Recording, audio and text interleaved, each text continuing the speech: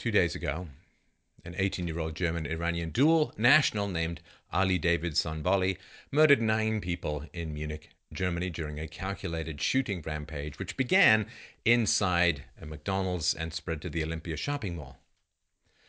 Today, blood once again hit the German pavement, this time within Reutlingen in Baden-Württemberg, Germany. A young bearded man, police confirmed as a Syrian refugee who was in fact already known to them, murdered a woman and injured 2 others, 1 man, 1 woman, in a machete attack outside of a kebab shop. Machete attacks, it's funny, you don't actually hear about many of those occurring within the gated communities wherein the political elite encase themselves from the results of their pathological altruism and endless virtue signaling. Reports indicate that the female victim actually worked in the Lisplatz Square kebab shop and was also pregnant at the time of her murder.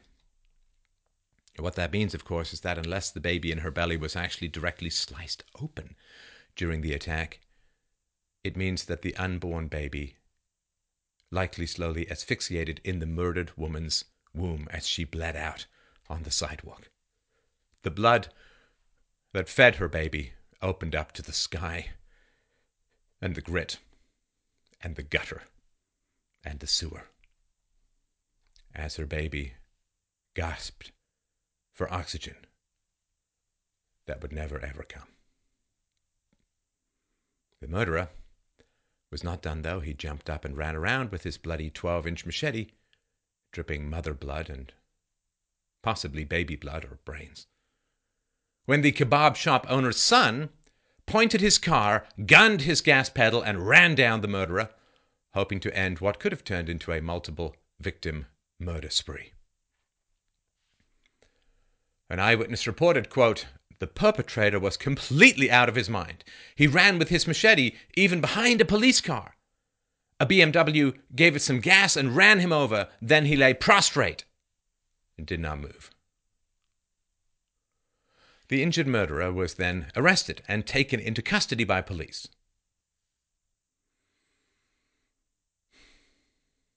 The media have reported that the motive for the attack is currently unclear, but I'm going to bet they still have certainties about what it has nothing to do with.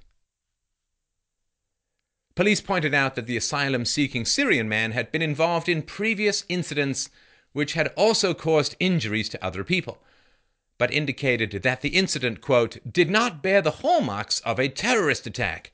Oh, goody! The attack wasn't explicitly political or religious. I'm sure that makes the people of Germany feel much safer on their streets. Last year, over 1 million third world migrants were granted admission to Germany, and the total number continues to rise, along with the number of reported rapes and the overall body count of various violent attacks. And this is the life in the West that we have left. You're waiting at a bus stop in Germany. Are you worried about being stabbed or slashed with a 12-inch long machete? You sit with your child in McDonald's, you order them a Happy Meal. I wonder if you hope the prize inside involves Kevlar. Ooh, I can't let them play in the McDonald's play area without sending bomb-sniffing dogs through to do a proper safety inspection. You can't ride a train without worrying about being attacked with an axe. Dear God, this is medieval. Germans have become unwitting LARPers. You can't enjoy a fireworks display on a national holiday without listening for the sound of a giant truck and fearing for your life. You can't go to a nightclub to meet new people and dance with your friends without unconsciously making yourself aware of the nearest exit and the best place to hide for cover. You can't check your baggage at an airport without images of flying shrapnel floating before your eyes. You can't go to the office Christmas party without thinking about being gunned down while the blood-spattered ornaments crashed to the floor.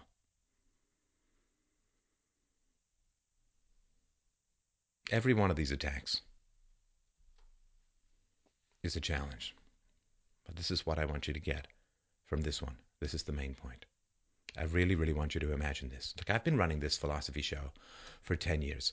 You can go back and look at my archives, fdrpodcasts.com. See how many times, say, over the first half decade, I talk about machete attacks or terrorist attacks or truck attacks. Now look at my feed. I did a show yesterday on this. I'm doing a show today, and I'm beginning to believe that I may well end up having to do a show every single day on these attacks until the end of Western civilization or the reawakening of the Western mind. Can you imagine these things happening every day, every week, seemingly every moment? Can you imagine the reaction of the media if white extremists were committing these attacks? Would they be covering up these crimes and withholding the race of the attackers? Or changing their names to make them sound less white, or pretending that the motives of these white skinheads were unclear? Let us suppose that white skinheads had stormed a concert hall and tortured their victims before killing them, filming their gruesome mutilations for propaganda purposes. Well, when the Bataclan concert hall was attacked, according to HeatST.com, the chief police witness in Parliament testified that on the night of the attacks, an investigating officer, tears streaming down his face, rushed out of the Bataclan and vomited in front of him just after seeing the disfigured bodies. The 14-hour testimony about the November attacks took place March 21st. According to this testimony, Wahhabist killers reportedly gouged out eyes, castrated victims, and shoved their testicles in their mouths. They may also have disemboweled some poor souls. Women were reportedly stabbed in the genitals.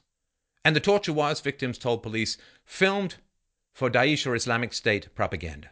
For that reason, medics did not release the bodies of torture victims to the families, investigators said. The website goes on to report, quote, "Indeed, the committee is troubled by this information, which has appeared nowhere in the media." Thus the father, according to the website, the father of one of the victims sent me a copy of a letter he sent to the investigating judge, which I quote in summary. "On the causes of the death of my son, A, at the Forensic Institute in Paris, I was told, and what a shock it was for me at that moment, they had cut off his testicles, had put them in his mouth, and he was disemboweled. When I saw him behind glass, lying on a table, a white shroud covering it up to the neck, a psychologist was with me. He said, 'This is,' quote, 'the only presentable part, your son's left profile.' I found that he had no right eye.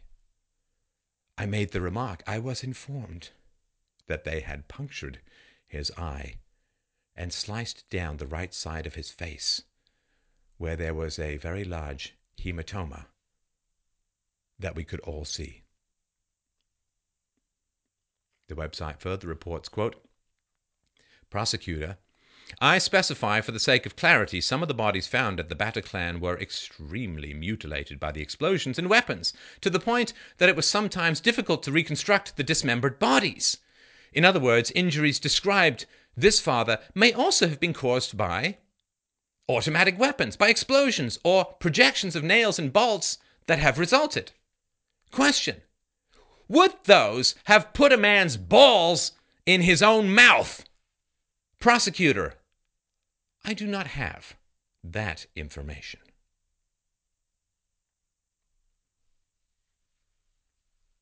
This is back to me. Can you imagine the media failing to report the gruesome torture of blacks by whites? Hell, a black man assaults a white cop and the white cop defends himself, and the media goes wild for months, publicizing all sorts of nonsense. Oh, and don't even get me started on the dozens of British cities and towns where gangs of foreigners have groomed and raped countless young white British girls. In Rotherham alone, 1,400 children as young as 11 were regularly raped and trafficked for years. Authorities hesitated to act for fear of being called racist or of arousing anti-immigrant sentiments. See, we talk about multiculturalism, food, music, dress, and these are fine things. But there's an important difference, and that difference is between multiculturalism and balkanization. A country, a culture, a civilization is its laws and moral standards. When groups come into a nation and the law enforcers of that nation bend the laws to excuse that group's behavior, that society cannot last. When is this going to stop? When are political leaders going to be held accountable for their decisions, the decisions that they themselves rarely have to live with, but the average citizen does? Because the blood flowing through the streets of Germany, France, Belgium, the United States, and many other countries has grown from a trickle to a steady flow. Over time, it may become deep enough to form an ocean wherein your civilization, your freedoms, your savings, and your children may drown. You cannot, you must not let this stand. You can make a difference. You have a voice. Your peaceful action is required now. Nothing is a higher priority than preserving your culture, your freedoms. Your ancestors fought to liberate you and keep you safe and free. Your children, born and unborn, rely on you for the same duty. Do not fail them.